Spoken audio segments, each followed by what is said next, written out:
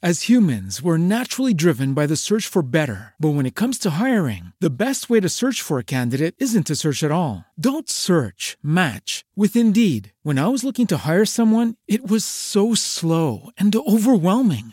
I wish I had used Indeed. If you need to hire, you need Indeed. Indeed is your matching and hiring platform with over 350 million global monthly visitors, according to Indeed data, and a matching engine that helps you find quality candidates fast. Ditch the busy work. Use Indeed for scheduling, screening, and messaging so you can connect with candidates faster. And Indeed doesn't just help you hire faster. 93% of employers agree Indeed delivers the highest quality matches compared to other job sites, according to a recent Indeed survey. And listeners of this show will get a $75 sponsored job credit to get your jobs more visibility at Indeed.com/podcast. That's Indeed.com/podcast. Terms and conditions apply.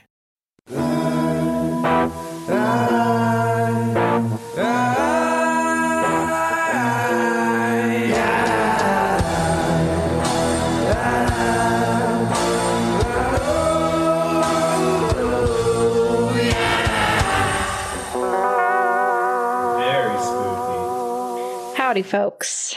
Howdy doody. Howdy doody. This is Two Girls, One Ghost. Two Girls, One Ghost. And we are your ghostesses. That is Corinne. Hello. And I am Sabrina. And this is an Encounters episode. And can we talk about how I almost ruined a surprise on our Green Room episode yesterday? Yep. Mm-hmm. Oh my gosh. I saw you panic. I was like, full panic attack. So I can say this now because by the time this episode comes out, the surprise will have already happened. But Nick and I and his sisters are planning this big surprise party. Oh, well, to be fair, I'm not planning it. Nick and his family are planning it. But it's Nick's dad's birthday, and we're all surprising him by flying out to Minnesota and surprising him there. And on our Green Room episode, someone had said they were from the Midwest, and I was like, oh my gosh, I'm going to be there this weekend. And Nick's mom and dad listen religiously to Green Room. And thank goodness it was actually Nick's dad's birthday on Tuesday when we did Green Room. So they were not active participants that night. But I didn't know that until I saw you panic and you were like, wait, never mind. Oh no. And then the other woman that was on with us was like, wait, what? And you were like, a secret. And she was like, okay. And I was like, I don't know what she's talking about either. There's nothing that she's giving up like podcast wise. I just have no idea what's going on. Nick, then he texted me. So we both took turns like while Green Room was happening, going through the people to make sure that they weren't in there. And Nick texted me in all caps being like, Sabrina, seriously? He's like, you could have at least tried to cover it. And I was just like, I was so shocked by the fact that I let that slip. That there was no covering. It was truly. You were just like, never mind, secret. Don't talk to me. Talk about something else now, okay? I mean, if anyone wants to know how I react in like really tense situations, it is freeze, panic. I'm not fight or flight. Forget fight or flight. You just oh freeze. My gosh.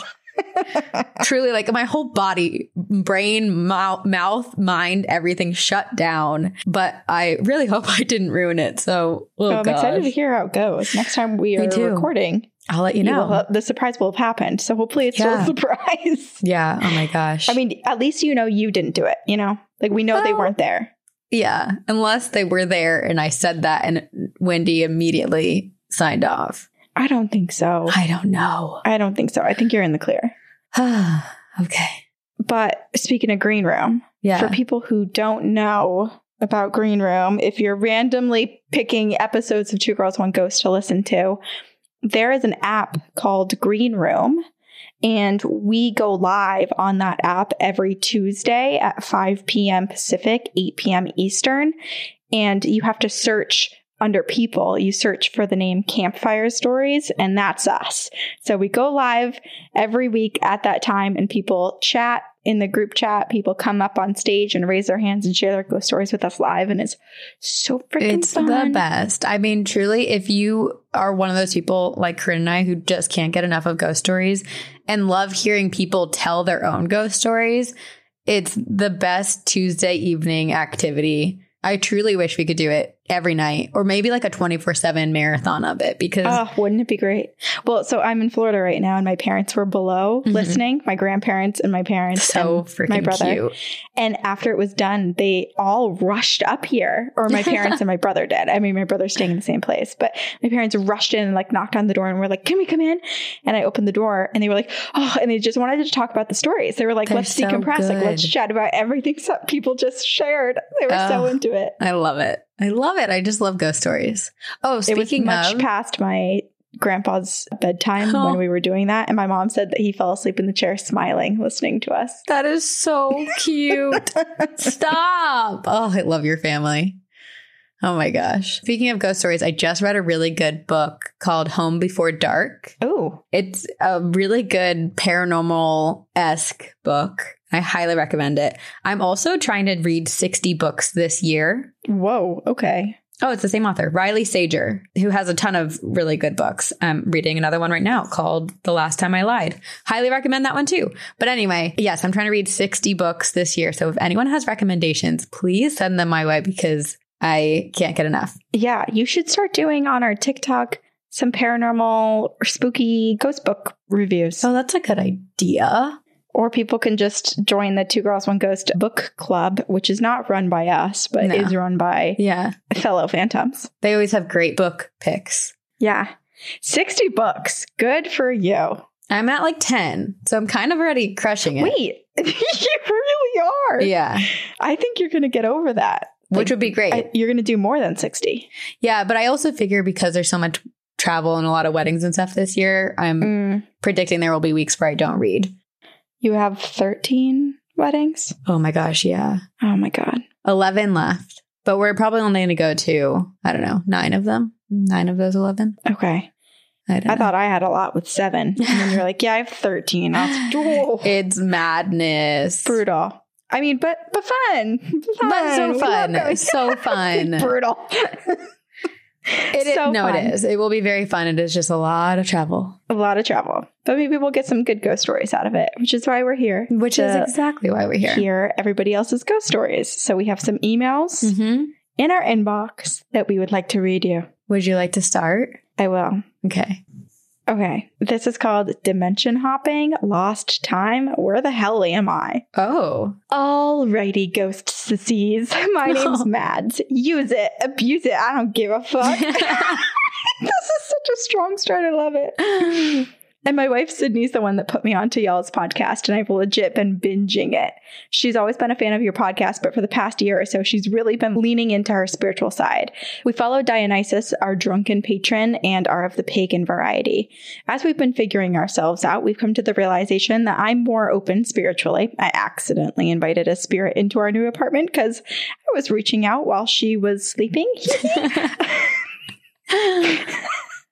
Which honestly makes so much sense. But this is making me laugh so much.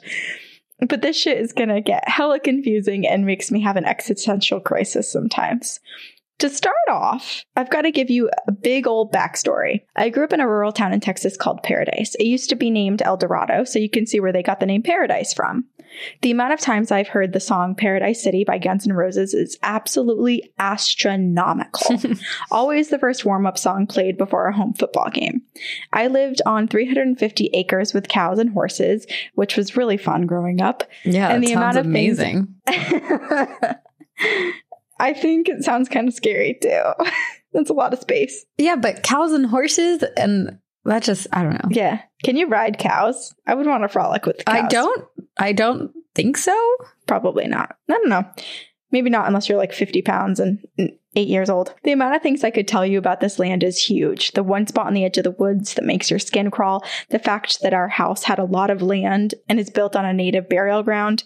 Not to mention the hidden stack of gold buried somewhere on the property, stolen from a bank by Machine Gun Kelly. Oh my God, let's go find that gold. Yes. And then found and then hidden by my great-grandfather.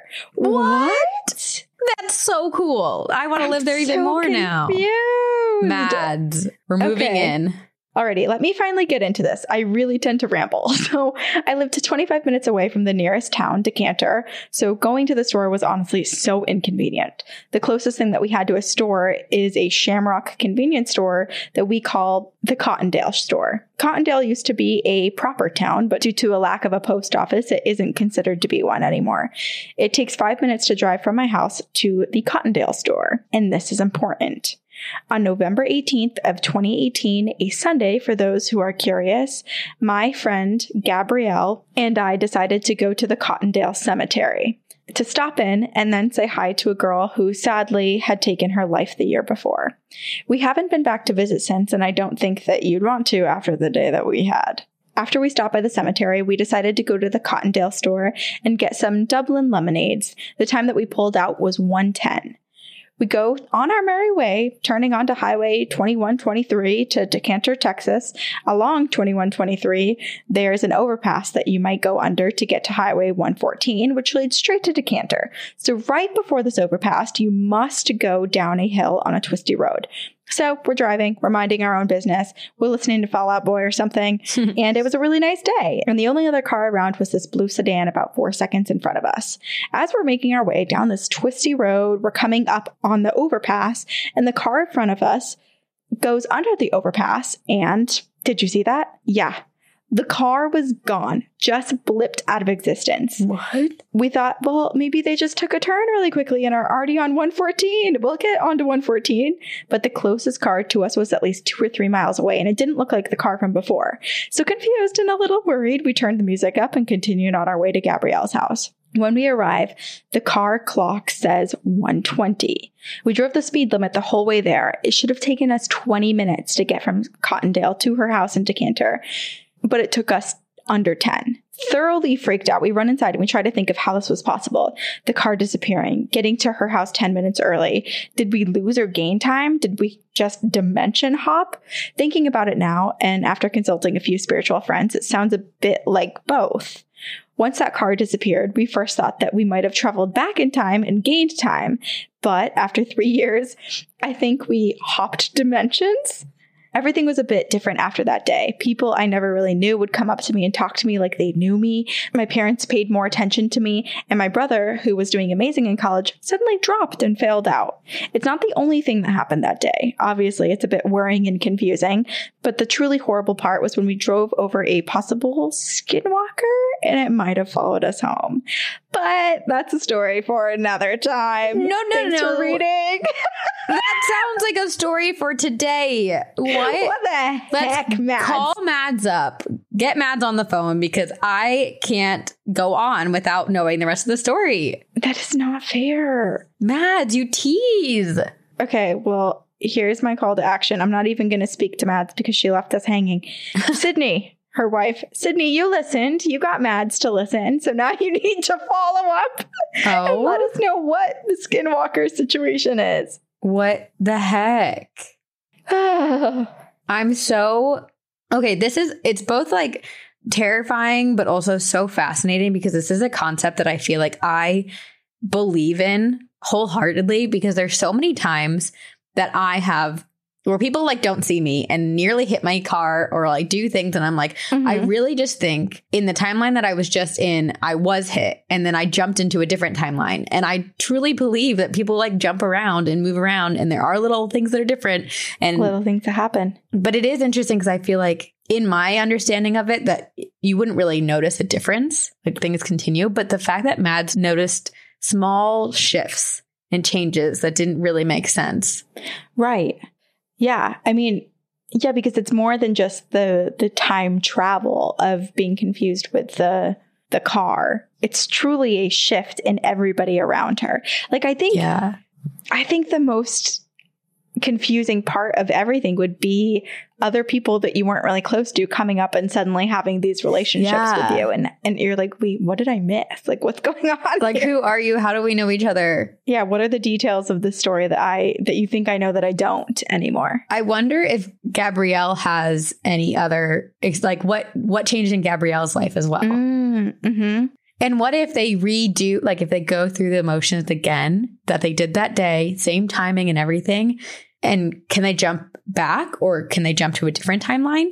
Right. Are we in both timelines? Mads, can you jump just to let us know? Yeah. Well, I'm so confused. I have so many thoughts going through my head right now because I'm also thinking like when we think of traveling souls too, people, souls that travel together, let's pretend that Mads and that Gabrielle are traveling souls together and that that's a bad example. Let's pretend that Sydney and Mads are traveling souls together. Okay. And so Mads had a time shift, like she jumped into another dimension. Right. But I'm almost like wondering, like, does your relationship, does other people jumping affect you? I guess I'm very confused because it's basically saying like we have multiple consciousnesses all at one time. Right. Multiple experiences. So it's like, I don't know. Who am I to the other version of me in another dimension? But I don't know that those consciousnesses are tied together. You know, like it almost feels like multiples of you exist and they each have their own consciousness. But if that's the case, what happens to traveling souls if one person jumps to a different timeline and then that traveling soul is like left behind? Are people's different versions of consciousness tied together and tethered? So if Mads jumps, Sydney has to jump, or are they just cut and now there's a new version and they're no longer traveling souls? And also, do all of ourselves in different dimensions have the same soul, but they're just in, like, does our soul split, but our consciousnesses are different in all of them? This is scary. And then when you jump, what happens to the version of you that was there? Where is that displaced? Well, I'll just tell you, I have no freaking idea. I feel like I'm having an existential crisis, which is exactly what Mads was saying in the beginning of this. Like, the thinking about this is just hella confusing. It makes everything very confusing. Fascinating, but confounding and confusing and strange. Yes. Yeah. Whoa. I don't know. I don't have an answer. But well, neither do I. I don't know. Does anyone? And also, like, what is the meaning of life? You know? And also, how can you be certain that you're actually jumping dimensions? Because like Mads said, yes, there were things that are different, but they're so slight. It's not like a drastic difference, you know? It's not like, oh, you live in a different house and you don't have a brother anymore, you have a sister instead. It's your family dynamics seem the same, but there's just like slight things that are off and different. So there's no way to like definitively say or prove, yes, I jumped a different dimension. And yeah, so if you are still in the same dimension, was this possible wrinkle of time, like maybe just this time travel in the current dimension, was it enough to offset the projections and relationships of other people in your life to the point where now there's these subtle changes that only you recognize? I feel like my brain is in knots. Like we just braided my brain. So confusing. If you don't think about it as this linear thing, it is freaking difficult to understand. Gosh. And it's very scary. This is why people don't spend their days talking about this. I mean, maybe there's like some scientists that do, but should we move on before we spiral? before we lose our minds and lose our entire audience, because this is the most confusing conversation I've ever had in my life. Okay. What do you have, Sabrina? Okay. It is called The Ouija Board Killed 3 of My Aunt's Friends. What? Yeah. Oh, boy. Okay. Of course you picked this. Of course I did. Hi, girls. If it's okay, I'd like to remain anonymous for this story because if my aunt ever found out I told this story to someone, let alone the many people who listen to this podcast, I'd be on the other side faster than ever. LOL. I've been listening to the podcast on my 50-minute commute to and from class. Nothing works to wake me up from my 9 a.m. like spooky stories. I just started listening to your podcast, but it is so addictive and I'm catching up slowly. This might be basic of me, but I love the Dominus episode. That is far from basic because I think that's many people's favorite. My entire life, I've been sensitive to the supernatural. When I was little, I was much more sensitive than I am now. When I was around 4, my parents said I used to play with the butterfly man until one day they were watching a movie in their room and heard me give out a blood-curdling scream. They ran to my room across the hall and asked me what was wrong. I told them I didn't want to play with the butterfly man anymore and wanted him to leave. I don't remember this happening or ever playing with this thing, whatever it was. One of my theories is that it could have been my uncle, who let's call W. He was in training to be a firefighter when he died during a training exercise. We were as thick as thieves when he was alive, so maybe he was visiting me as an angel, hence the wings that I saw. Anyway, back to my aunt. My family is originally from Mexico.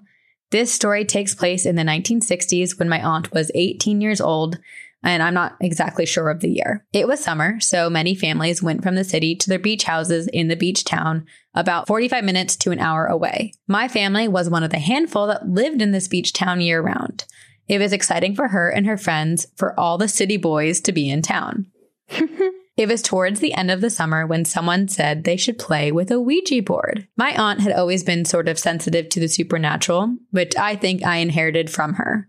And she was a little apprehensive about it, but not wanting to be the party pooper, she went along with it. They went around the room, only having one person put their hands on the planchette at a time, while the others would ask the board questions. Nothing exciting was happening until it was my aunt's turn. When it was her turn, she put her hands on the planchette and immediately felt her entire body turn cold. Mind you, this was August in Mexico, so it was nearly 100 degrees and there was no AC, so there was no reason for her to be cold. They asked stupid questions at first, and my aunt nor any spirits moved the planchette. Until one of her friends thought it would be funny to ask which one of them would be the first to die. She said it felt like something cold had wrapped around her wrists and forced her to move the planchette, spelling out 3 of her friends' names. Oh. Let's call them Sarah, Ryan, and Harry. Sarah and Ryan were dating. This is important for later. Immediately, those 3 went white-faced. My aunt had never seen her friend so scared. Someone else asked when, and the board answered 3 months. Ryan got upset and demanded that they stopped playing with the board. The problem? They never said goodbye. The board and planchette were ripped out of my aunt's hands. By who, she can't remember, and they threw it in a nearby dumpster. She went home shortly after, and a feeling of dread crawled up her spine. She slept while clutching her rosary beads that night, and when she woke up in the morning, she felt fine. As time went on, she forgot about that night. Ryan had gone to Mexico City for college, but before he left, he had proposed to Sarah. It was September, and he had come home for Mexican independence and had a party to celebrate their engagement. It would be the first time their families united as a soon-to-be one family. Sarah picked up Ryan from the airport. His flight had been delayed, so instead of getting there at 5 p.m., he got there at 11 p.m. Sarah was driving back to their house when they were stopped at a light. It turned green, and she paused for a moment, letting the light sit at green for a moment when she accelerated. When she did, a bus came out of nowhere and T-boned the car on Ryan's side. Oh my God. They spun out of control and hit a lamppost. Sarah's neck slammed into the steering wheel so forceful that it decapitated her. And Ryan was left to watch his decapitated fiancé for a few minutes before he died of blood loss. Oh. At the funeral, my aunt noticed that Harry looked downright terrified. All of their friends tried to comfort him, telling him it was a coincidence and he would be fine, but he was not convinced. A few weeks went by, and just as Harry was starting to relax, tragedy struck. He was driving home when he lost control of his car, crashed, and was ejected from the car, only to land on an iron wrought fence. By the time the police got there, he was dead. My aunt met her future husband a few months later and put the deaths of her 3 friends to the back of her mind. Until this summer. I had a bit of a mental dive last semester and went to go relax with her at the beach for the summer. I mentioned that one of my cousins wanted to use a Ouija board, but I was reluctant and needed her to lay down the law and tell me I couldn't go so I didn't look like a scaredy cat. Instead, she sat me down and told me this story. She has never told anyone this, not her parents, not her kids, not her husband, so she swore me to secrecy, but also made me promise her that I would never use a Ouija board. I promise, and needless to say, I definitely will not ever be using one. I can go on with stories of my semi-haunted house where shadows opening and closing cabinets and drawers, doors slamming shut, all of that happens. But I'll end this here. I love the podcast and keep up with the spooky stories. Stay spooky. I mean, this is heavy. Yes. Horrifying. Should we just call it anonymous? Well, let's call them A. Yeah. For the sake of speaking about this. But I mean, horrifying. I feel like we have to start at the end and work our way back up to the butterfly man, because this is Final Destination, but real life. And people are dying and your friends are dying and it's in the most horrific, horrible way. Like, what's the movie? The one where the girl gets decapitated. It's the awful, scary one. Why am I blanking? Hereditary. Yeah. This is what this reminds me of. It's just these gory deaths and other people are forced to watch it happen to their loved ones. It's so awful. And it's just like waiting for it to... Was it Harry, the one that was left, the third one that was at the funeral? Just waiting for it to reach him. Yeah. Oh my gosh, it's so awful. I mean, not only is playing with a Ouija board so scary and inviting negativity. I mean, you can play with it. I guess you shouldn't say play with it, but you can use a Ouija board properly. But it does... This story is just more reason for me to never want to do it, because even if I am going to die... And these are terrible, tragic, horrible deaths, and it breaks my heart.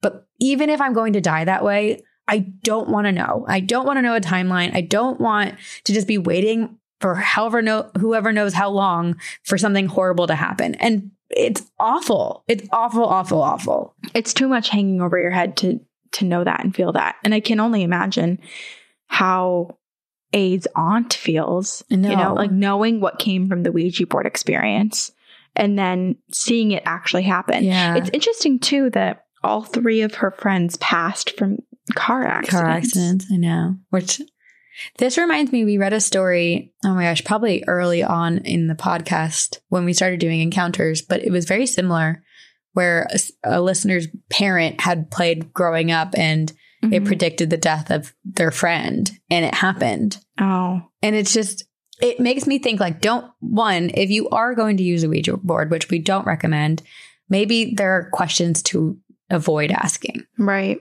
It just breaks my heart. This is so tragic. And I'm not blaming the Ouija board in any way, because maybe this was going to happen already, but. Yeah, regardless of closing it or not. But yeah, it does sound like something that you don't want to know, that you don't want to know what's happening. But also it's weird that for those out of the group, it's not like it was one car accident with the three of them in there and A's aunt wasn't present. It was two separate events. Yeah. Really close together. It's not like, and then a year later, it's just a couple weeks later. Horrible. And then also, to change gears a little bit, A's story about the butterfly man. It's interesting that A believes it might have been her uncle, but I don't like the fact that A had let out a blood-curdling scream and their parents had to come running, and A was like, I never want to play with butterfly man again. That does not make me think uncle coming to visit. That makes me think horrifying, scary thing who wanted to hurt you. Although I guess it depends on, A said it was when they were around 4. Yeah. And I have distinct memories from when I was living in the house in Littleton, New Hampshire that was haunted, and I was 4. We moved when I was 5. So the time that I lived there was from 3 to 5. And so I have all of these memories of seeing people and seeing things, and I was horrified the entire time. So it very well, it could have been, I don't think it was, but it could have been a grandfather or a great aunt or something coming to visit me. Right. And my memory still is like, that was freaking horrifying, because I was grounded in reality. Like, I knew that those people weren't let into the house. I knew that was an intruder, or that was a spirit, and it doesn't matter who it was or how beautiful they were. It scared the shit out of me. So yeah. The only thing that makes me think otherwise is because A said that they had seen Butterfly Man a bunch, and like A's parents were aware of Butterfly Man, and it was A's, imaginary friend in quotations, because it's clearly not imaginary. And then this moment, something happened to cause A to scream. Right. And we need to know what the wings look like too, Ooh. Like Butterfly Man. It's like, okay, that makes sense because they're wings, but the way that the wings are can be very different. A fallen angel, not necessarily good. Yeah. Or like, I'm almost picturing like these like skinny, crooked kind of like holes and slits in them. Just almost like a evil grasshopper. This is what I'm trying to describe. Which is way scarier than just like, oh, look at these angel wings. Honestly, I'd rather look at an evil grasshopper than what I'm picturing. Because what I'm picturing is like the insidious demon with like creepy, like dilapidated wings. I guess I'm picturing, if you've seen, what's the show? Oh, Midnight Mass. The creature from that, which is horrifying. You know, I think both of our images are scary in their own way. Mine's the Bug's Life version, and yours is more rated R. Yeah, as often my brain is. Oh, gosh. Well, as humans, we're naturally driven by the search for better. But when it comes to hiring, the best way to search for a candidate isn't to search at all. Don't search, match with Indeed. When I was looking to hire someone, it was so slow and overwhelming. I wish I had used Indeed. If you need to hire, you need Indeed. Indeed is your matching and hiring platform with over 350 million global monthly visitors, according to Indeed data, and a matching engine that helps you find quality candidates fast. Ditch the busy work. Use Indeed for scheduling, screening, and messaging so you can connect with candidates faster. And Indeed doesn't just help you hire faster. 93% of employers agree Indeed delivers the highest quality matches compared to other job sites, according to a recent Indeed survey. And listeners of this show will get a $75 sponsored job credit to get your jobs more visibility at Indeed.com/podcast. That's Indeed.com/podcast. Terms and conditions apply. Okay, this is called Haunted Movie, TV, and Ghosts. Scary shit. These ones are cracking me up today. Oh my gosh. They're also horrifying me. Yeah. This is from LK. Hello, wonderful and spooky ghostesses. As always, I'm enjoying your amazing podcast, and I hope you both are well. Some of my friends were asking that I share this story with them, and so I'm going to share it with you too. The night that was conjured. Oh, my dear friends, I have some interesting memories from our haunted rental house that my family and I resided in for 5 long years, and I have been requested to share this with you. I wonder if she email blasted this out to some of her friends. Yeah, maybe. This is what it feels like. Yeah. I like that we're now on the list. Yeah. I attest here and now that I am of sound mind and body, and that these tales that I shall weave for you are not merely stories, but the God's honest truth to the best of my knowledge and recollection. Oh my gosh. This sounds like the beginning of a book. I know. This is so funny. This is reminding me of a series of unfortunate events. Yeah. Like it feels like the voiceover in the beginning. Oh my gosh. I'm so in. Before we dive in too deeply, I feel that I should explain that when I first moved into the house in April of 2014, it was just me and the children of the corn. My husband, Jeremy, was still in Florida and had not even proposed to me or moved back to Georgia yet. Our house was ranch-style single-family dwelling that was built in 1953. The house was mostly brick and symmetrical when viewed from the front, and when you walked into the front door, you were met with a foyer and a wide doorway on the left that expanded into an open living room and transitioned through another wide doorway into a small dining room. There was a doorway from the right side of the dining room that led into the kitchen, and there was a laundry room towards the back and the back door that exited out to the screen porch. From the tail end of the kitchen, you could make a right into the cozy den with a stunning 2-sided brick fireplace and 2-sided wooden mantel as well. We would find out later that this was the most haunted room in our house. Oh no. The opposite side of the den, diagonally across, had a door that ran back into the foyer. Essentially, this area was a loop on the left side of our house. A long, dark hallway extended from one side of the foyer, with doors to a guest room and a master bedroom on your left. The right side of the hallway had 2 doors to the kids' bedrooms. There was also a creepy attic door in the ceiling that had been screwed shut. Nope. I still have no idea why it was screwed shut, nor what was up there. The first time the kids left was for a few weeks during summer vacation with their dad, and they left me and our 2 doglets, Cricket and Violet, alone in the house. It was a bit eerie. It was truly the first time I'd ever been alone for years, and I did not feel scared or weird, though. Mostly, despite missing the kids, I was excited to have some peace and quiet to myself.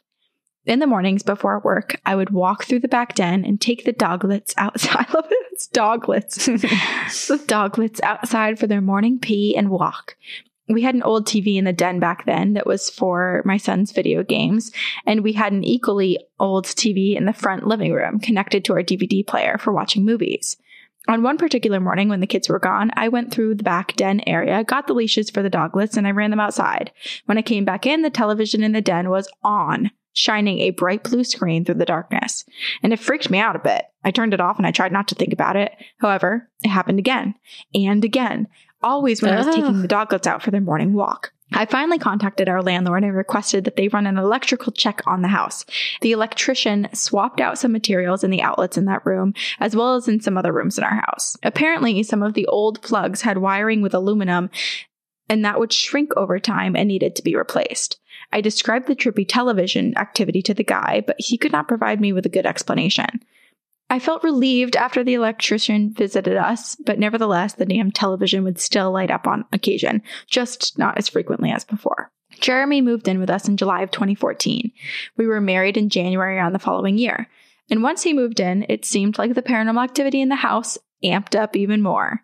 There are tons of stories about people moving, renovating, adding on, and activity increasing, and what we were experiencing seemed typical for a haunted house. One night, I was washing my face and Jeremy was on the bed reading. Our son, Aiden, was asleep in his bedroom. Our daughter, Thalia, was out in the dining room where we had our computer area set up, finishing some homework, and she was listening to an online lesson with her headphones on. Thus, when the first set of 4 evenly spaced loud knocks hammered on a door in our hallway, we were confused. Jeremy got up and went to the door as I peeked my head out from the bathroom, but there was no one there. "What the hell?" he said. We checked on Aiden, who was out cold. We checked on Thalia, and she had not heard a thing and was still working, blissfully unaware. We all resumed what we were doing previously when suddenly there came another round of 4 evenly spaced, loud knocks on our bedroom door. Jeremy tore across the room to the door, and I flew out from the bathroom hot on his heels. He flung the door open seconds after the knocking, and there was no one there. Then Thalia yelled from the dining room, "I heard it that time, Mom!" Aiden was still sound asleep, and Jeremy was certain that there was someone messing with us, attempting to play some sort of prank. To be on the safe side, Jeremy got out his gun and he checked over the house very carefully. He even went outside doing the rounds with his weapon in hand, but there was nothing, no one, and we were all a little shaken up.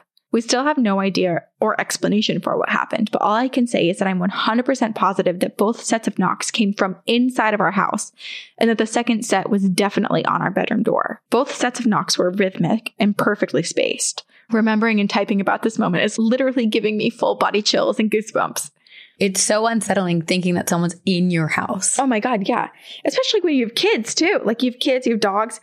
Anytime. Yeah. It's unsettling, but to know that you have a lot of people in the home and to think that there's someone else that entered and messing with you. Like they're not, the knocks and hiding and it's, oh gosh. Right. And you can't just ignore it and like lock your bedroom door. You have other people and small children to worry about. Account for here. You have to deal with it.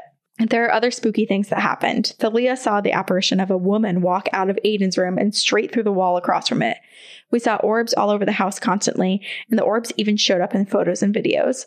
There's a photo I took with my cell phone that almost looked like a negative that showed the faint image of a woman that appeared to have a child by her side. Oh. She appeared to be wearing a cloak of some sort and had her back turned to the camera and was looking backward over her left shoulder while clutching a child to her right side. Oh my gosh, I want to see that. Me too. Please send it to us. I'd taken this photo at the edge of our driveway by the back porch, pointing to the backyard, and I used to see a shadow out of my peripheral vision, as did others in our house. It seemed like a smallish child who was always spying or peeking around corners, watching, lurking, waiting. And for sake of keeping these details together, I will incorporate one of my journal entries that I recently rediscovered. May 24th, 2015. Very strange night. Slept on the couch until I was woken by voices and the sound of someone walking through the house to the back door. I heard the back door's lock click and then the soft sweep of the weather stripping across the linoleum floor. The door shut swiftly before I heard the even louder click and slam of the porch door against its frame. I assumed these noises were Jeremy sneaking out for a late night cigarette. However, when the noises repeated in reverse, all the doors shutting and locking in succession, then footsteps through our den, then suddenly silence, Something about the whole affair seemed strange, especially when I began to hear voices. It sounded as if someone was in the living room with me, standing behind our couch, where I was attempting to sleep, and they spoke, sang, and hummed. Then I heard even louder noises and voices around me that left me unsettled. I ran to the back of the house, to our bedroom, to get Jeremy. He was half asleep and didn't understand why I was so upset and excited. I told him what happened, explaining from the beginning, when the singing suddenly started again. We could both hear it. We were so freaked out and we couldn't sleep. We came out to the living room until around 2 a.m. God, it was such a weird night. End of journal entry. Ooh. I want these journals too. Photo and journal. Let's just get a book of this, because it seems like we can make this into a book. Or LK should. This is amazing. Right. Okay. No, I didn't mean we. It was like LK was a part of the we.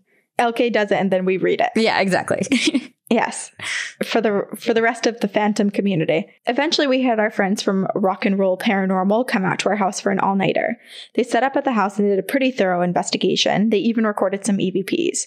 They heard, as we had many times before, knocking coming from the kitchen walls.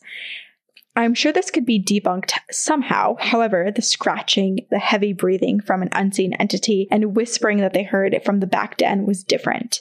They also stated that the hall bathroom, which the kids used, was filled with the same scratching and whispers. Oh no. Both of those rooms were scary as hell. At some point in the past, prior to our family moving into this house, the bathroom had been remodeled. I always felt like someone had died in there, or maybe had been buried in the walls. Oh. I'm pretty... A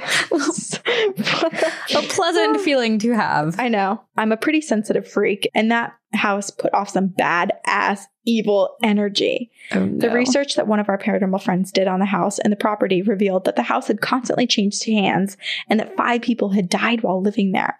Holy hell, right? Now, the most frightening event that took place happened to me and Jeremy while the children were not home.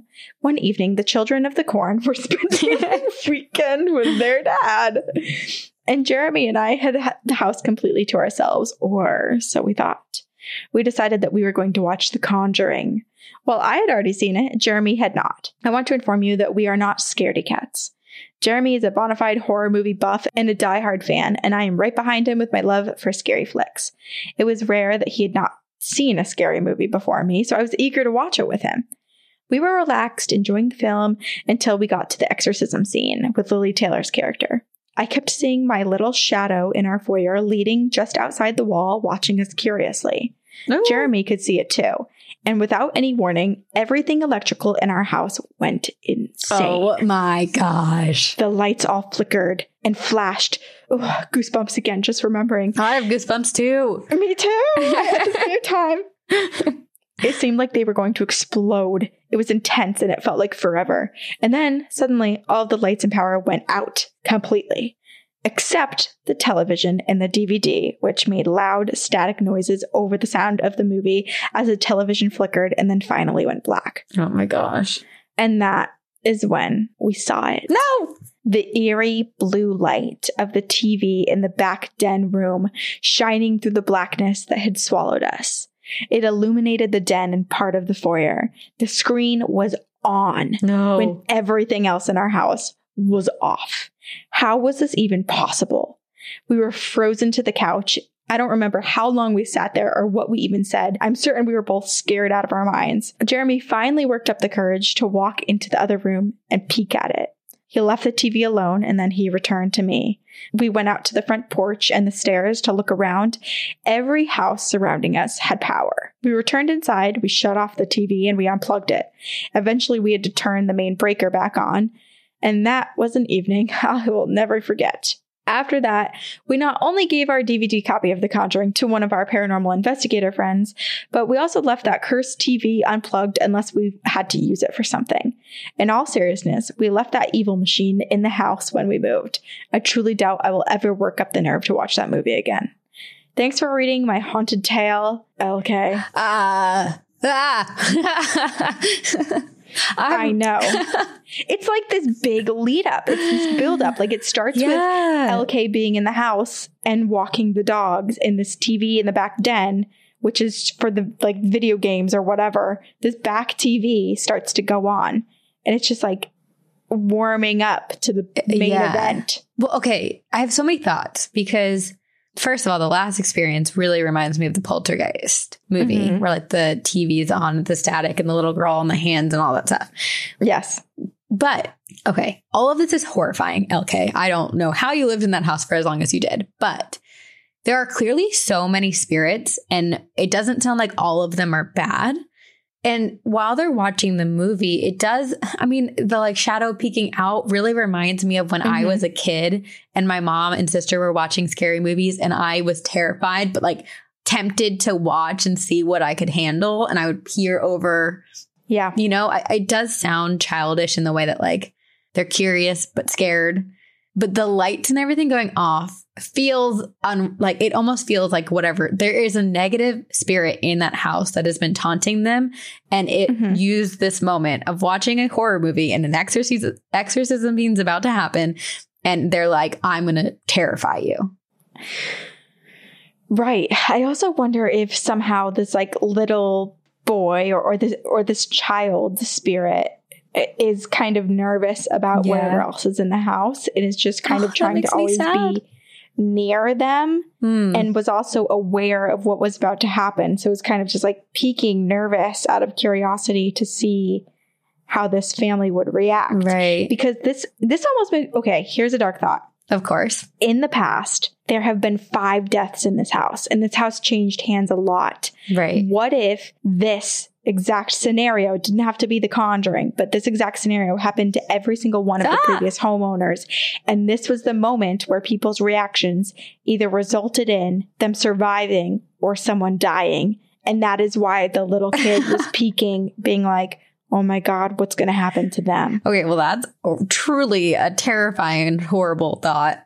But yeah, I'm curious. I would love to know the history and like when people died and how, like, you know, how many years ago it was, because I don't know. I mean, I think I'm just trying to ignore that thought because that's so scary. It is. This is a really scary episode. I think we picked out these stories being like, oh, you know, they're scary, they're spooky, there's a lot going on, but I feel like our current understanding and conversations about them are almost making me more scared. Yeah. I mean, I think that's the whole thing with the paranormal is like, especially with you and I feel like I will speak for myself, go to the darkest possible option.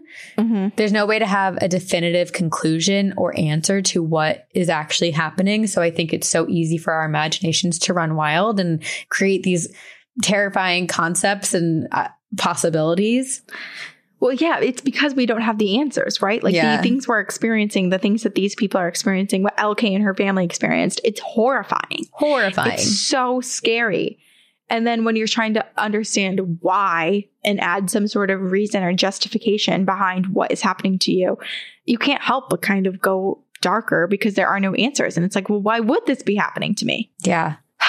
Well, they're not in that house anymore, which is good. TV, well, I mean, we don't know if someone else is in that house. So. I know, that's the thing.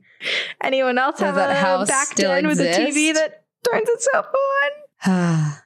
Actually, the book that I just read, Home Before Dark, that I recommended at the beginning of this episode, has like a family moves into a house that all of the furniture from the previous owners was left behind. Oh, that's really spooky. Yeah. I understand like people selling their house with some items but the whole thing makes it feel like people just dropped everything to run out. A little time capsule.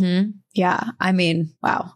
LK, I'm very glad you and your family are safe now and no longer in that house because it sounds terrifying. And also the fact that they had paranormal investigators come in and they determined that there was the same knocking in the bathroom that LK's children used. Like, what were these kids experiencing? Well, Thalia straight up saw this woman like walk out of her brother's room, Aiden's room, and through another wall. So I assume they probably experienced a lot. Quite a lot. Yeah. Quite a lot. I'm just glad that big event happened when they were gone.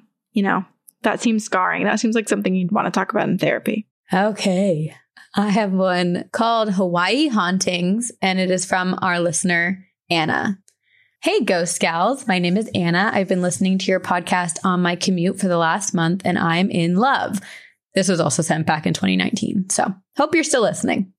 I feel like I have 2 new best friends to chat all things spooky with. It's great. Before I dive into my short story, I have a fun fact. My 9 times great-grandmother was one of the women tried and hung as a witch in Salem. Her name was Martha Carrier, and she was basically tried for being an OG feminist. My mom and I always felt a pull to Salem when we lived in Massachusetts, and when we discovered the connection, we found out why.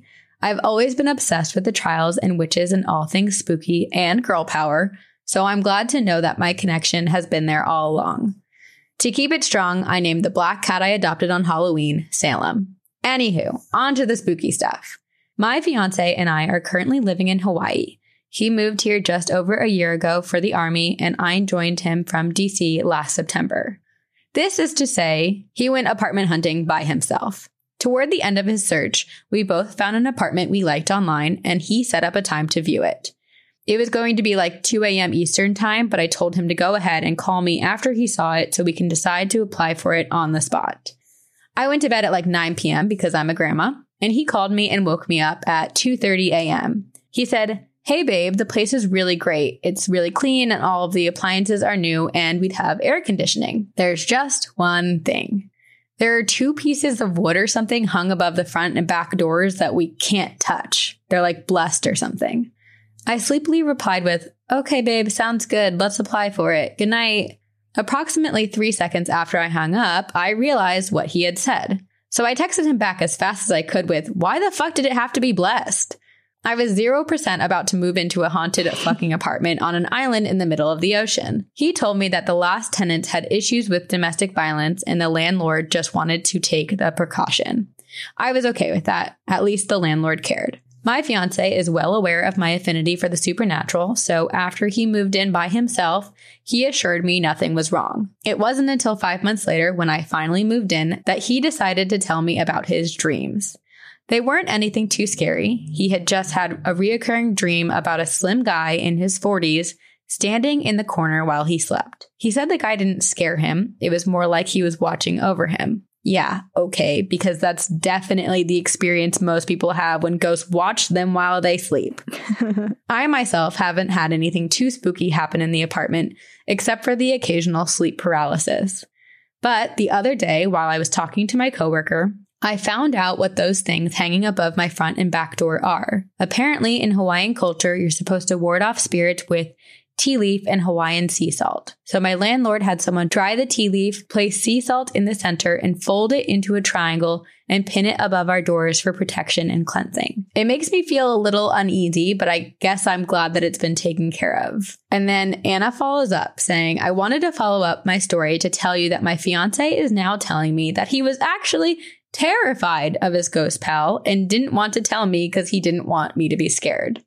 I told him I emailed you guys, and we've since been listening to you guys together occasionally. He said he dreamed of that man standing over him almost nightly. For reference, he lived by himself in this apartment for about 5 months with just an air mattress and a TV, so he was pretty spooked. I made him tell me more about his dreams, and what he felt during them felt a lot like what I felt during my sleep paralysis. Now, I never saw anything during my sleep paralysis, but I would lie in bed unable to move with my eyes open. The usual. It felt and sounded like someone was walking towards the bed, but I could never make out anything in the dark. In my head, it felt like they wanted to harm us. I didn't get a good night of sleep for almost a month, and at the end of that month, I stopped taking melatonin and my sleep paralysis stopped. So who's to say if it was actually paranormal or just supplement induced? Since then, I only get a little spooked when my fiance is gone for trainings, but I think it's mostly things I make up in my head after listening to your podcast for too long. Thanks for all the spookiness you put into my day, Anna. I mean, melatonin, I'm the first person to say it really does mess you up. It does. But at the same time, it's like, it's one of those like catch-22. Like, it is the melatonin putting you into a state in which the paranormal has greater access to you, and so you're actually experiencing stuff? Or is the melatonin making you so loopy that your brain chemicals are like, let's create this new experience. Let's see how she does with this. Well, considering the fact that Anna's boyfriend was also experiencing things and having this tall, slim man watching over him in his sleep makes me think that it was real, that there was something paranormal happening. And also, I think melatonin, while it could put you in a more, I don't know, like less conscious state, it is also kind of making you fall asleep harder, which then to a spirit who maybe has malevolent intentions would then want to target you more because you're so sleepy and groggy that you're not really going to move or wake up. Right. Yeah. But the catch-22 part is like, you don't want to not take the melatonin if you need it to sleep, because if you're sleep deprived, you're just as vulnerable. Ugh. I believe that it was totally a haunting 100%. I mean, the fact that the landlord felt the need to bless the house makes me also, it also like amplifies the fact that it was something paranormal. And it could have been like, I'm glad that they blessed the house, because it does sound like whatever the spirit wasn't actually able to hurt them. Maybe it was appearing and being creepy and ominous, but it wasn't able to hurt them, maybe because the house was blessed. I think whatever Anna wants to believe is what she should believe. Whatever helps her fall asleep at night without melatonin is what she should go with. But let's just put a few really terrifying dark thoughts into Anna's mind real quick. I'm kidding. I won't. I mean, this episode does it enough, I think. I agree. Yeah. Enough said. Like, the landlord basically told you it's haunted. Yes. Had to have it blessed. Haunted. And if your boyfriend saw stuff too, guess what? It's not the melatonin. It's just your space. It's ghosts. Okay. I have one to tell you. This is from Cynthia, and it's called, "Did listening to the podcast daily get a ghost trapped in my dream?" Oh. Hello, ghost and ghostesses. My name is Cynthia, and I think listening to TGOG religiously lately has given me my first ghost experience, but in my sleep. Sorry. That's Sabrina's way of encountering them too. So I quickly want to mention how I came across your guys' podcast. My sister-in-law and I are obsessed with spirituality and aliens and ghost stories and anything about the world that no one talks about. And during our eyelash appointments, we would listen to ghost stories, and I'd asked her what podcast she listened to. As I searched on Spotify, I came across you guys, and I started listening in the summer of 2020, texting her back and forth about some episodes until one day she mentioned the name of the podcast, and I realized I'd been listening to a totally different podcast this entire time. Not fazed, because I truly love listening in on your guys' podcast and get to laugh along the way. My father is a huge horror film type of guy, so as a kid, I would always watch scary movies and not be fazed about scary monsters getting me from under the bed or creeping from my closet. As I grew older, I would watch scary movies and ghost encounters and anything horror at night all by myself and would go to bed peacefully. I want to mention a quick short story before I talk about my haunted dream. In my early teens, I had a bedroom that had one of those long and dark hallways that led to the room itself, and my bed would face the long, dark hallway. I'm a tossing and turning sleepover, so one night I had woken up and saw a dark shadowed girl in a white dress down the hall facing my bed. I looked at her, but immediately just tossed back to my side, and I went back to sleep. What? I can't fully say if it was a fever dream or not, but I remember it quite vividly, even though it happened so quickly. I've always been curious about the spiritual world and believe in all lives on this earth. I had never seen or experienced anything ghost-like, even though I would watch a crazy amount of Ghost Hunters as a kid, and now have moved on to Ghost Adventures. But oftentimes I felt like there was someone watching me or something watching me, but I could never quite understand why I was getting that feeling, and I wouldn't see anything around me. Though, after listening to an Encounters episode, one after the other, one night, I had a really interesting dream. This story takes place in May of 2021. I had gone back to my hometown, and I had spent the night at my childhood best friend's house. As I fell asleep, I began to dream. Quick disclaimer, I can never remember my dreams when I wake up, so this one really spooked me for sure because I remembered it. So I was standing on the side of the table talking to my friend Crystal and her friend Dulce, who are just sitting across from me on the couch. Then comes a moment where I'm talking to them and I hear nothing, but I see their mouths moving. And I look around and the dark shadow comes crawling from all corners and the lighting begins to go dark. As I'm realizing what's going on, I notice that I can't move a muscle. I'm trying to move and scream for my friends to help me. And then I get grabbed by my belt loop, on my jeans and get brought back into the bed that I was sleeping in. I think, holy crap, that was a weird dream. But once again, I can't move. I'm aware of the sleep paralysis, and I'm thinking that this is the first time that I've ever experienced it. The room is dark, and as I'm there sleeping-ish on my side, I see my friend Crystal sleeping next to me. I start to feel a whole hand slowly grab my ankle under the covers as if it starts to pull me. And so I scream Crystal's name with all that I can. And now I'm under the blanket in pitch black, hoping that she can wake up and grab onto me and pull me back up. But she's still sound asleep. And then a split second later, I actually wake up and I feel tears coming down my face. And I turn over to my friend Crystal, who's looking at me, freaking out, saying that I'd been whispering weird words that were gibberish and hard to understand. And then I woke her up and she said that I wouldn't wake up when she mentioned my name. Freaked out by this, my mind was racing. How was that a dream when I acknowledged another dream in a dream? That was very intense for me. And to be quite frank, it spooked me so much that I had to take a 2-week break from the podcast just to think about the dream. No. From never experiencing a scary encounter with a spirit, but having a very vivid dream of something trying to take me, I don't know. What do you guys think? Could this have just been a strange spiritual encounter or maybe just a scary dream? I love the podcast and you guys. And I've never really had a real ghost encounter, but I will be sure to email if I do. I live in San Francisco, so if you ever need a tour guide, I'll show you the Bay Area. See you on the other side, Cynthia. It's so spooky. Okay, I mean, I am curious because this is Cynthia's friend's house where this experience happened. So I am curious if Cynthia's friend had ever had experiences before, or if it was just like something passing by and Cynthia happened to be on the receiving end of it. But it's horrifying and it is altering of her reality a bit. So it's like now, I mean, per her email, like she's forced to ask what was real, what was a dream, what was real. Right. And for her, this is the first time she's experiencing it. And she also has a witness. Like she literally has a friend as a witness seeing her say all these things and like basically try to fight herself awake and to fight off whatever is happening and grabbing her. And it's not like, what am I trying to say? She watches scary movies. Like she absorbs this type of material all the time. So for this to happen, I think you're right, Sabrina. I think it might be almost like a combination of potentially opening herself up by listening maybe to our podcast, which tends to, as people have told us happens. People. But then also, change of setting. She was at her friend's house and it was different.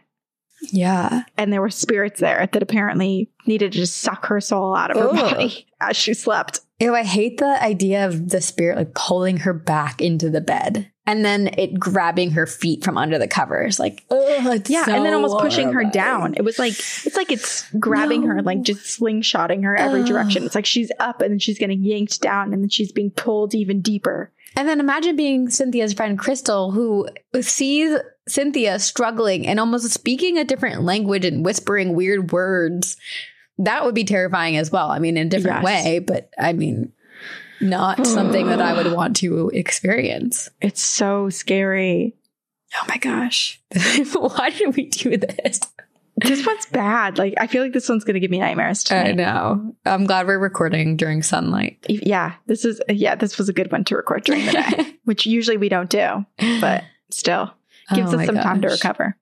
As humans, we're naturally driven by the search for better. But when it comes to hiring, the best way to search for a candidate isn't to search at all. Don't search, match with Indeed. When I was looking to hire someone, it was so slow and overwhelming. I wish I had used Indeed. If you need to hire, you need Indeed. Indeed is your matching and hiring platform with over 350 million global monthly visitors, according to Indeed data, and a matching engine that helps you find quality candidates fast. Ditch the busy work. Use Indeed for scheduling, screening, and messaging so you can connect with candidates faster. And Indeed doesn't just help you hire faster. 93% of employers agree Indeed delivers the highest quality matches compared to other job sites, according to a recent Indeed survey. And listeners of this show will get a $75 sponsored job credit to get your jobs more visibility at Indeed.com/podcast. That's Indeed.com/podcast. Terms and conditions apply. Okay, this is from our listener, Nia, and it is called, "We Brought Home a Poltergeist?" Why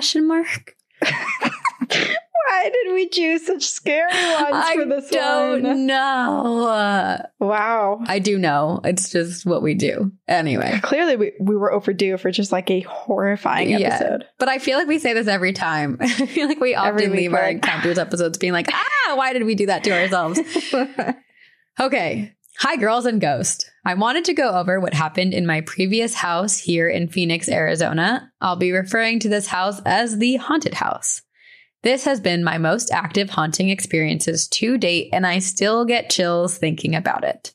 To begin, when my family and I first moved to Arizona in 2014, we visited in Sedona, where my stepmom's Grandpa Bob, owned a huge mansion in the mountains. For those who don't know, Sedona is a very artsy town known for its amazing rock formations, but it is also a spiritual hotspot. This mansion was at the very top of the mountainside neighborhood and was absolutely beautiful. Now, I did hear many stories about this place before going there. My step family had stories about their own private experiences. My stepmom's younger sister, Chrissy, had stayed in that house alone for what was supposed to be an extended vacation. From what I hear, she left after a day or so because she kept seeing a ghost running around upstairs. Even my stepmom's mother, who is a very Christian woman, had seen shadows and heard noises which she could not explain. Grandpa Bob was selling this beautiful estate and wanted us to see it one last time and also take any furniture we liked since it was all made locally by different artists and reservations in the area. So my family definitely ignored all the stories and spent the entire day at the mansion and around Sedona.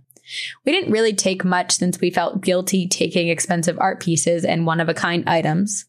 But one thing my stepmom chose was this sculpture, which was basically an iron vase on a stand filled with feathers, bamboo sticks, and various dried grasses. It seemed just like a decorative piece, and we were told it was made by a local native tribe. But boy, were our assumptions wrong. We were just about to move into the haunted house at the time from another house, because we move a lot. When I was walking into the kitchen past my parents in the living room, they happened to be looking my way when they noticed that I had finished walking, but my shadow kept moving. They didn't tell me until days after so as not to freak me out. So fast forward to after we've been settled into this haunted house for a few months. My stepmom finally put her Sedona souvenir out of the garage and put it up in the house. Its exact location in the house changed every few months due to her interior design hobby, not the ghost. One night, I was upstairs in our loft area playing some games with my boyfriend while on FaceTime with him. My younger brother had been watching me but left to go in his room. A few moments later, my boyfriend says, "Why is your brother standing behind you?"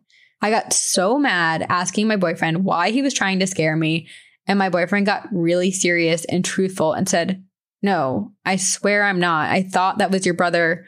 But if it's not, who is it then?" As he said that, I was looking at my phone in the little window that shows my screen.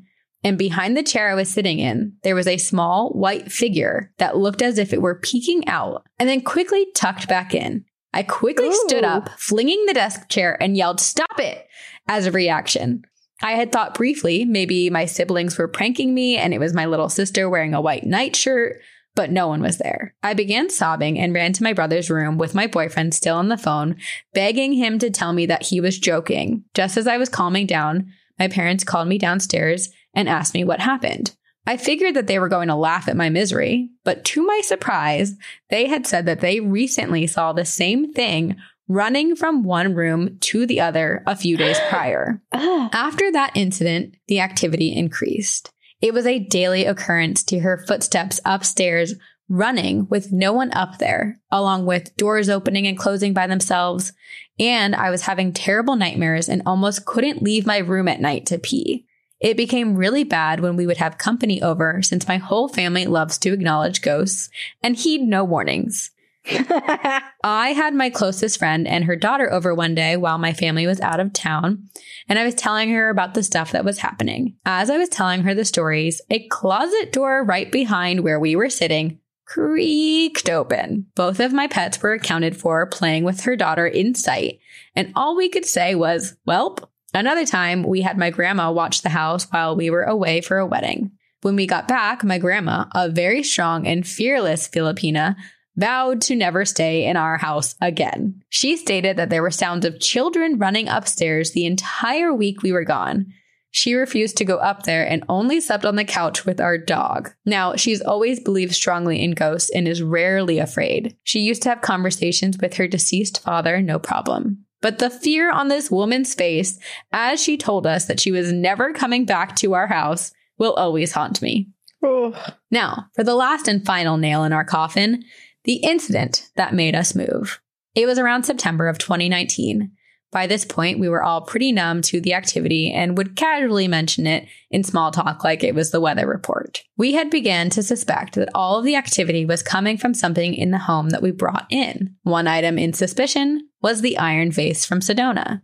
My parents had just moved it, yet again, to the downstairs living room next to our TV, and they placed a few family portraits above it. My parents were watching TV one day when the picture directly above the vase looked as if it had slowly lifted off the wall, was flung a few feet away, and shattered. My parents were so scared, and my dad even confirmed that the frame hook it had been on requires the action of lifting the frame up in order for it to come unhooked. Ugh. They knew right then that it was the vase, and suddenly all of our experiences could be matched to where the vase was located at the time of each experience. It took my parents no time to call our landlord, nope the F out, and move to a new, not-so-haunted house. And as for the vase, it is sitting somewhere at the bottom of the hot Arizona landfill. So that's my longest-lasting ghost experience, but honestly, I have reason to believe I myself am haunted. So if you want more stories, I have many. Love y'all and the podcast. Hope y'all are staying safe and healthy and relatively ghost-free. See you on the other side, Nia May. P.S. I had to leave my room while writing this email because my closet door started to shake. Not today, Satan. What the hell?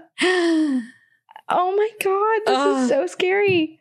I would also, I mean, it sounds like she did, but like I would truly poop myself if my boyfriend were talking to me and being like, why is there a little boy right there? Why is your brother right there? I'd be like, what the fuck are you saying? Yeah, imagine like you and I, how we Zoom during these recordings. If I saw someone standing behind you or you saw someone standing behind me. And yeah. So, I mean, that's terrifying. It actually reminds me of when I was FaceTiming my cousin Lainey. And I was like, oh, who was that? Was that Uncle Jim or was that Kate? Like asking who had just walked by her that didn't stop and say hi to me. And she was like, I'm home alone. And then walked outside and sat on the curb for an hour until people got home. Oh my gosh. I would do the same thing. I know. So scary. Wow. I mean, and she eventually saw the little kid too. And it sounds like a lot of people saw it, but is it a little kid? Here's the thing. I am the first person that screams it's not a little kid. And I feel bad about saying that, but sometimes I just think about like the shadow people that are smaller and creep and sometimes are really aggressive. And also the fact that Nia's grandma was so adamantly terrified about the experience does make me question it. I am curious though, like it is funny to me that the family just decided, all right, we're getting rid of this vase and we're also moving rather than trying to get rid of the vase and then see if the hauntings happened. But I guess sometimes you just got to do it all. You just got to rip the whole Band-Aid. Yeah. But I am curious to know more about that vase because it came from Grandpa Bob's house that was haunted as well. Were all the hauntings connected to it? Who created this vase? What's the story behind it? I'm curious why there were ghost children, if they were that, attached to it. And the person who has the vase now, wait, remind me, did they sell dumpster. It? Oh, the dumpster. I was just thinking, like, if they did sell it, are the people... That would be evil to sell it. Do they know? Unless you put it up and you say, haunted vase. Yeah. Buy at your own risk. Yeah. I mean, now the dumpster's haunted. Yeah. Now the local dumpster. Imagine how many haunted objects end up at the landfill. Oh, that would be really interesting, walking through a landfill with like an EMF reader or something. I don't think I want to do that, but it would be interesting. I said it would be interesting. I said, not me, but it'd be interesting for someone else to do that. Someone else. Let us know if you do it. Back. Wow. Oh, man. I'm glad that you are out of that place, Nia. Me too. And can hopefully get some peace of mind, although maybe not with that closet door shaking. Oh, gosh. Sounds like the hauntings will just continue to follow you, but hopefully not as bad as before. Hopefully. So slightly on theme from how I started, I have another one to tell you. It's called 2 hours of lost time in a split second. 2 hours? Apparently. Oh, gosh. This is from Tina. Love you guys. Just started listening recently. Been binging the episodes and almost caught up. My sister's been part of your pyramid scheme for years. And kept telling me to listen. And I finally do. And I'm obsessed.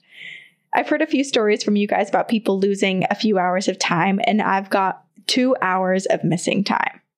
This was probably about 1996. So no smartphones yet.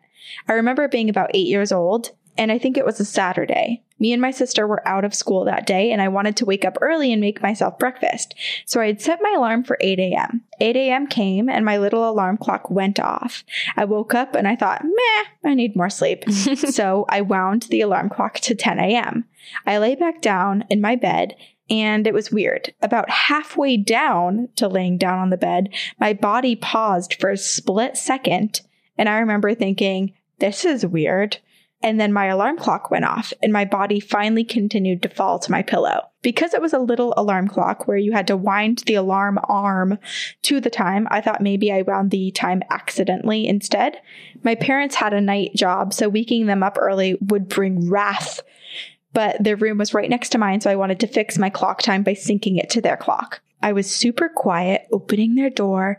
The way their room was set up was their bed was there immediately upon opening the door, and the shelf stand with their clock was behind it.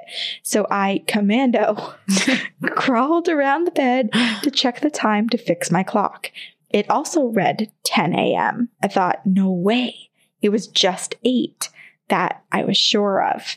So I decided to double check my sister's clock. Oh my gosh. Her room was at the back of the house, and she would have also been mad if she caught her little sister bothering to wake her up. So I crawled into her room, and her clock also read 10-ish. I went back to my room and I thought of the predicament. I'd never had my clock set to the wrong time, though it could be a possibility. But since I distinctly remember my body pausing for a moment in the air, I checked my stomach to see if my ab muscles were sore, because I would have had to been stuck in this half sit-up position for 2 hours. I love the process. I know, but everything felt normal. I asked myself if I felt more tired or less since originally waking up at 8. But I felt the exact same. So I said to myself, well, I wanted to wake up at 10 and it's 10. So I made breakfast and I went about my day. I mean, I couldn't think of anything else to do and I couldn't wake up anybody. I have a few more stories about how me and my sister's lives were saved from ghost phone calls, and my grandma's house was so haunted that it was on the news many years ago. What? And I'll be seeing my mother soon, so I will ask her for more details on that. We'll follow up soon. Keep up the great work, Tina. Okay, well, I do want to hear all those stories, Tina, but what the heck happened to those 2 hours? I know. What the heck? What the heck? Like, and it's not just like, so she wakes up, it's 8 a.m., and she's like, let me reset the alarm to 10. And then starts to lay down, is awake, her body freezes, and then as her body unfreezes, her alarm goes off, or her clock, I keep saying alarm, but it's the same thing. Yeah. Her clock goes off at the same time. And it's now 10. Like, she never fell back asleep. She never even hit the mattress until the alarm went off again. It was like a split second. That's so weird. Also, it's so rude. Whatever was happening, whether it was aliens or a glitch or a time slip or whatever it was, how rude of the universe to take away those 2 extra hours that Tina wanted to sleep. I know. I love that she tried to debunk the whole thing and truly did a whole investigation while everyone was asleep. The commando crawling, are my abs sore? I would have loved to just witness this. Right. And she even found a third source. She also went to her sister's alarm clock. She didn't just take her parents' alarm clock as a single source of truth. No, she had to see all of the clocks. Well, also because it's so bewildering, I would need a lot of evidence and proof as well. I'd be like, right. It's so hard to wrap your mind around. Well, and it's almost like proof of a time shift, because it would be one thing if she went to bed and then was like, oh, it felt like my alarm only went off a second ago. I don't think I ever fell asleep, but it's 10. And then you're just kind of confused and groggy and you're like, wow, maybe I did fall asleep, but it didn't feel like any time had passed. But she was awake the whole time and her body froze in the air. Yeah. She's there thinking this is weird. So strange. Okay, honestly, though, if you could sit up in a position like that for 2 hours and not remember any of it and like work your abs for 2 hours and just like kind of snap through it that quickly, that'd be great. Yeah, it would be if it were effective in building your muscles. Well, if you were actually sitting like that for 2 hours, of course, it would have to be. We have a new workout program. I sat like that for 2 hours. Let me tell you, I went snowboarding the other day for the first time in 11 years and I have shin splints. I don't think I can do that. I went on like 3 runs. That's what I'm telling you. This is our new workout program. It's called the Time Glitch Ghost Workout. And you basically have to learn how to glitch through timelines, and that will be the for workout. $9.99 a month. Oh, it's more expensive than that. Come on, it's like $100 a month. If we could actually figure out how to do it. Yeah, people gotta pay, baby. Be brilliant. We would have, I don't know, we'd win the Nobel Peace Prize. I think we'd be the richest people in the world, truly.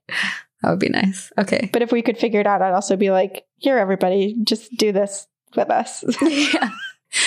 Share it with everyone. It's donation based. Give what you can. Oh my gosh. Oh my gosh, there was something. I was thinking about this earlier. I was so resistant to TikTok when you would bring it up all the time. And I was just like, I don't want to be a part of it. I just don't want to like get into it. Mm-hmm. And I think this is proof that I would join your cult. You have gotten me on TikTok, and I think of TikTok videos and like ideas all the time now. So you are my cult leader. I bow down. Well, I would love to take credit for that, but it's a very addictive platform. So I don't think that I really did anything there other than just talk about it constantly until you finally went on it. You did convince me. Okay. And that is a good sign, or that is a sign of a good cult leader. I did. You did. You took a sip of the Kool-Aid. I thought I was resistant. You saw how good the Kool-Aid tasted. You just freaking took the whole, you just are bathing in it now. Oh gosh. Okay. Well, one last story. This is from our listener, Amy, and it is called Living in a Ghost Island. Dear Sabrina and Corinne, I love your podcast and have been binging it all through quarantine and before my master's classes begin again. I currently live outside of the United States on a small island south of mainland Japan called Okinawa, which, Corinne, I think you covered.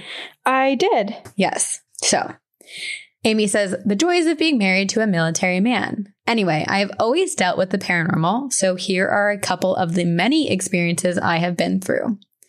The first one is called Adventures in Okinawa. Everyone in the United States probably knows Okinawa as a battle site for World War II or the movie Hacksaw Ridge. At least that is what I knew it as before having to move here a year ago. So naturally, there would be memorials here commemorating that. Well, when we first arrived, my husband and I decided we wanted to revive our Pokemon Go games and go hunting for Pokemon in Japan. So we decided 2 birds, 1 stone, and went to go to the Peace Memorial Park to look at the memorial, but also to catch Pokemon. During the day, the memorial park is gorgeous. There's a memorial much like the Vietnam Memorial in DC, where these big black plaques are placed facing the ocean with the names of all the people that died during the Battle of Okinawa. There is also memorials for promoting peace and an everlasting flame that is in the center. We also went up a big hill, and there was what looked like a crypt of memorials for the different provinces around the island and benches for people to mourn. However, by the time we made it to the very top of the hill, I felt very uneasy, like the park had suddenly shifted. It went from a calm and peaceful park to me suddenly being frightened for my life. I told my husband that we needed to leave before the sun went fully down, and he laughed at me because he doesn't ever believe that I can sense these things, but he saw how much it affected me, so we made our way back down the hill. The whole time I felt anger, sadness, fear, and most of all, unwelcome.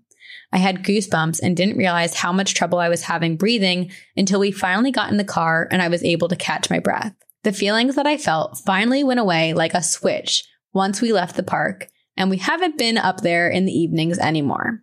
The second story is called My Apartment in Okinawa. So, I live off base in a brand new high-rise apartment on the 14th floor. My apartment is super haunted. I cannot hang anything on the walls without it falling. It's not just straight down falling, it's like flying across the hall, falling off my wall. Every time I move, I usually put holy water above my doors and windows to keep stuff away. But being as this time I was forced to move by the military, they had strict rules as to what we could take, and holy water from Turkey did not make the list. That is not the only thing that has happened here. I have also caught wailing sounds as if it's right outside on my balcony. And remember, I live on the 14th floor, so there is no way anyone is out on my balcony, and it is usually around midnight. I can't look at my mirrors at night unless the apartment is lit up because I get this gut-wrenching fear come over me when I get near to any mirrors. We also have a motion sensor light that is right in front of our door, which is where our toilet room is at.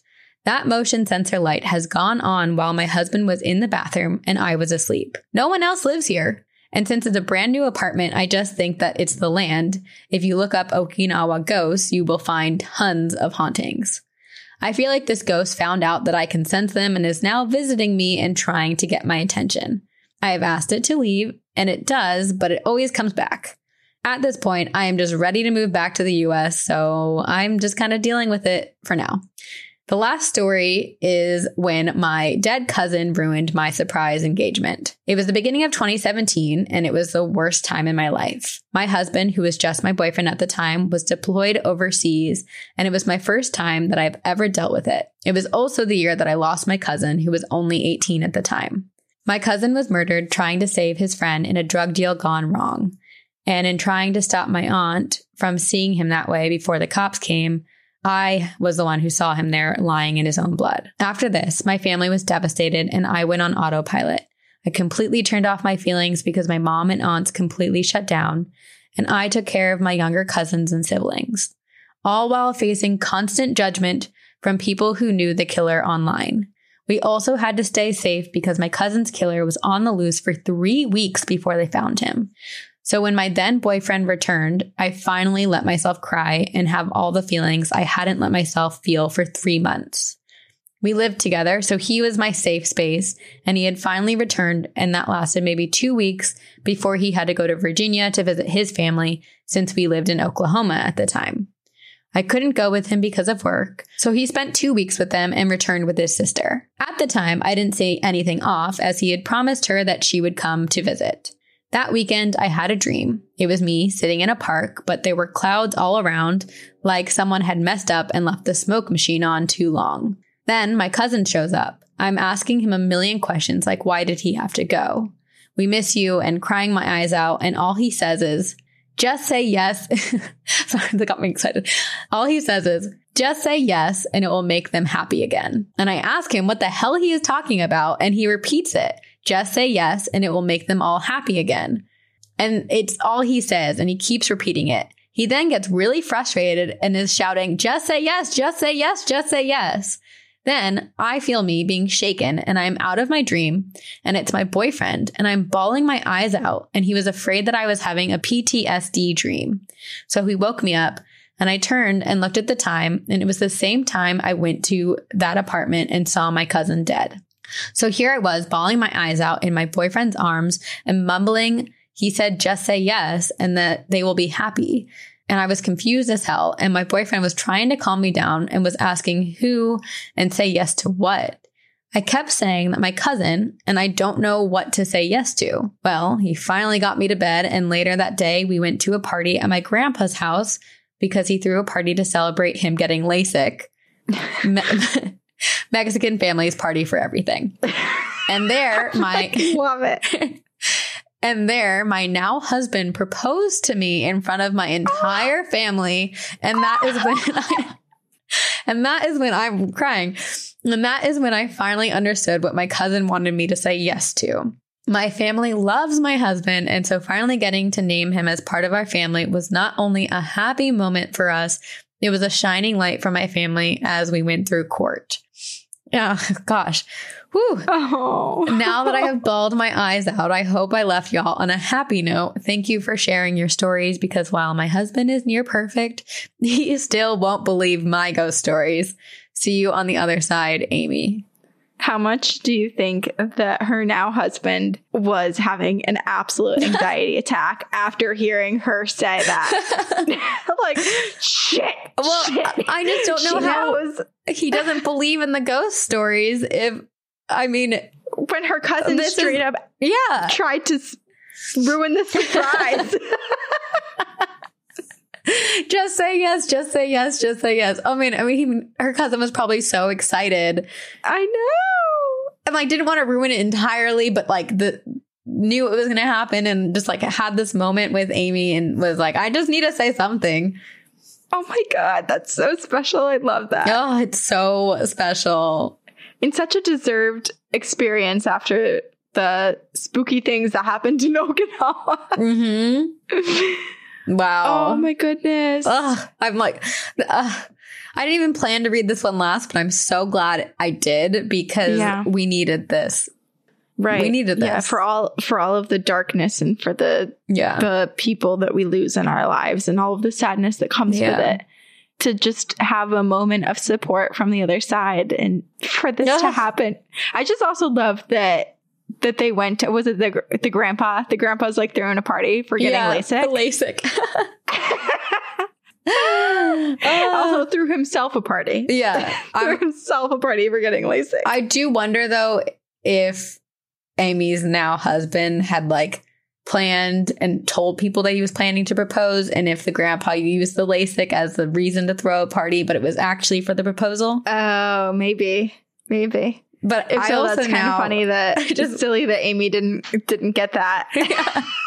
It's just like, remember when you had a LASIK party and you happened to propose? Oh my gosh. I'm going to start throwing parties like after I get my teeth cleaned at the dentist. Yeah, you should. Just random ones so no one will ever know when there's actually a milestone moment. I mean, those are milestones. Like, I don't have any cavities. Dental fears. Yeah. Yes. And it's hard to get yourself to take care of yourself for a lot of people. So I think those are big milestones. Oh my gosh, I love this. Also, I mean, we already knew Okinawa was very haunted, but sounds like Amy and her husband are dealing with some ghosts. They don't seem terrible, but it is a bummer. But still spooky. Like when the motion sensor light turns on and no one else is there. Like it's just spooky. And to be afraid to look in mirrors at night, like that's scary. Shivers. Yeah.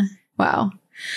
Oh, well, y'all are haunted. Guys. We knew that. I was actually looking in our inbox the other day because when we read emails, we shuffle them into a folder to know that we've read them. And I was like, I wonder how many encounters we've read.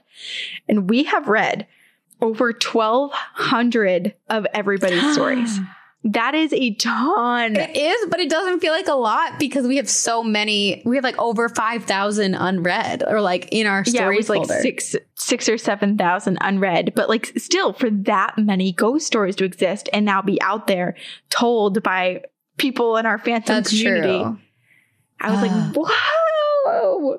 We started this podcast being like, do you think anyone will email us? And now we've read over 1,200 of people's experiences. Gosh. So many ghost stories, too little time. I know. Wow. If only we could just keep jumping dimensions. Read a few in this dimension, read a few in that dimension. How do we just like drop everything else in our lives and just read ghost stories for hours on end every day? I wish we could, but our editor Aiden probably doesn't because he hears what you guys don't, which is rereading every sentence 4 times. Because we stumble. It's not our fault. It's background noise. It's Sven. It's our ghost's fault. It's Leia. It's our fault. It's 100% lack of hydration, dread tongue. We ate too quickly before we recorded. A myriad of issues. Yes. But we continue to come back and do this because of you guys. So thank you. Thank you for your support. Thank you for rating and reviewing us on iTunes, for buying into the pyramid scheme and telling everybody else about the podcast. Yep. We truly appreciate it. Thank you to all of you who follow us on social media. We have TikTok. We have Instagram. We have a Facebook group, which is so fun. There's the book club. Join it. Send me your book recommendations. There's a coven too, TGRG coven for a lot.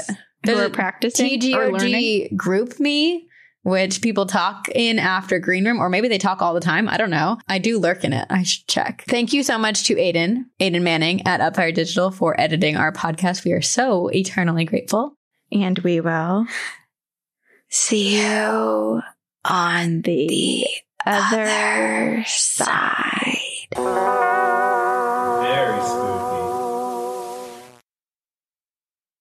As humans, we're naturally driven by the search for better. But when it comes to hiring, the best way to search for a candidate isn't to search at all. Don't search, match with Indeed. When I was looking to hire someone, it was so slow and overwhelming. I wish I had used Indeed. If you need to hire, you need Indeed. Indeed is your matching and hiring platform with over 350 million global monthly visitors, according to Indeed data, and a matching engine that helps you find quality candidates fast. Ditch the busy work. Use Indeed for scheduling, screening, and messaging so you can connect with candidates faster. And Indeed doesn't just help you hire faster. 93% of employers agree Indeed delivers the highest quality matches compared to other job sites, according to a recent Indeed survey. And listeners of this show will get a $75 sponsored job credit to get your jobs more visibility at Indeed.com/podcast. That's Indeed.com/podcast. Terms and conditions apply.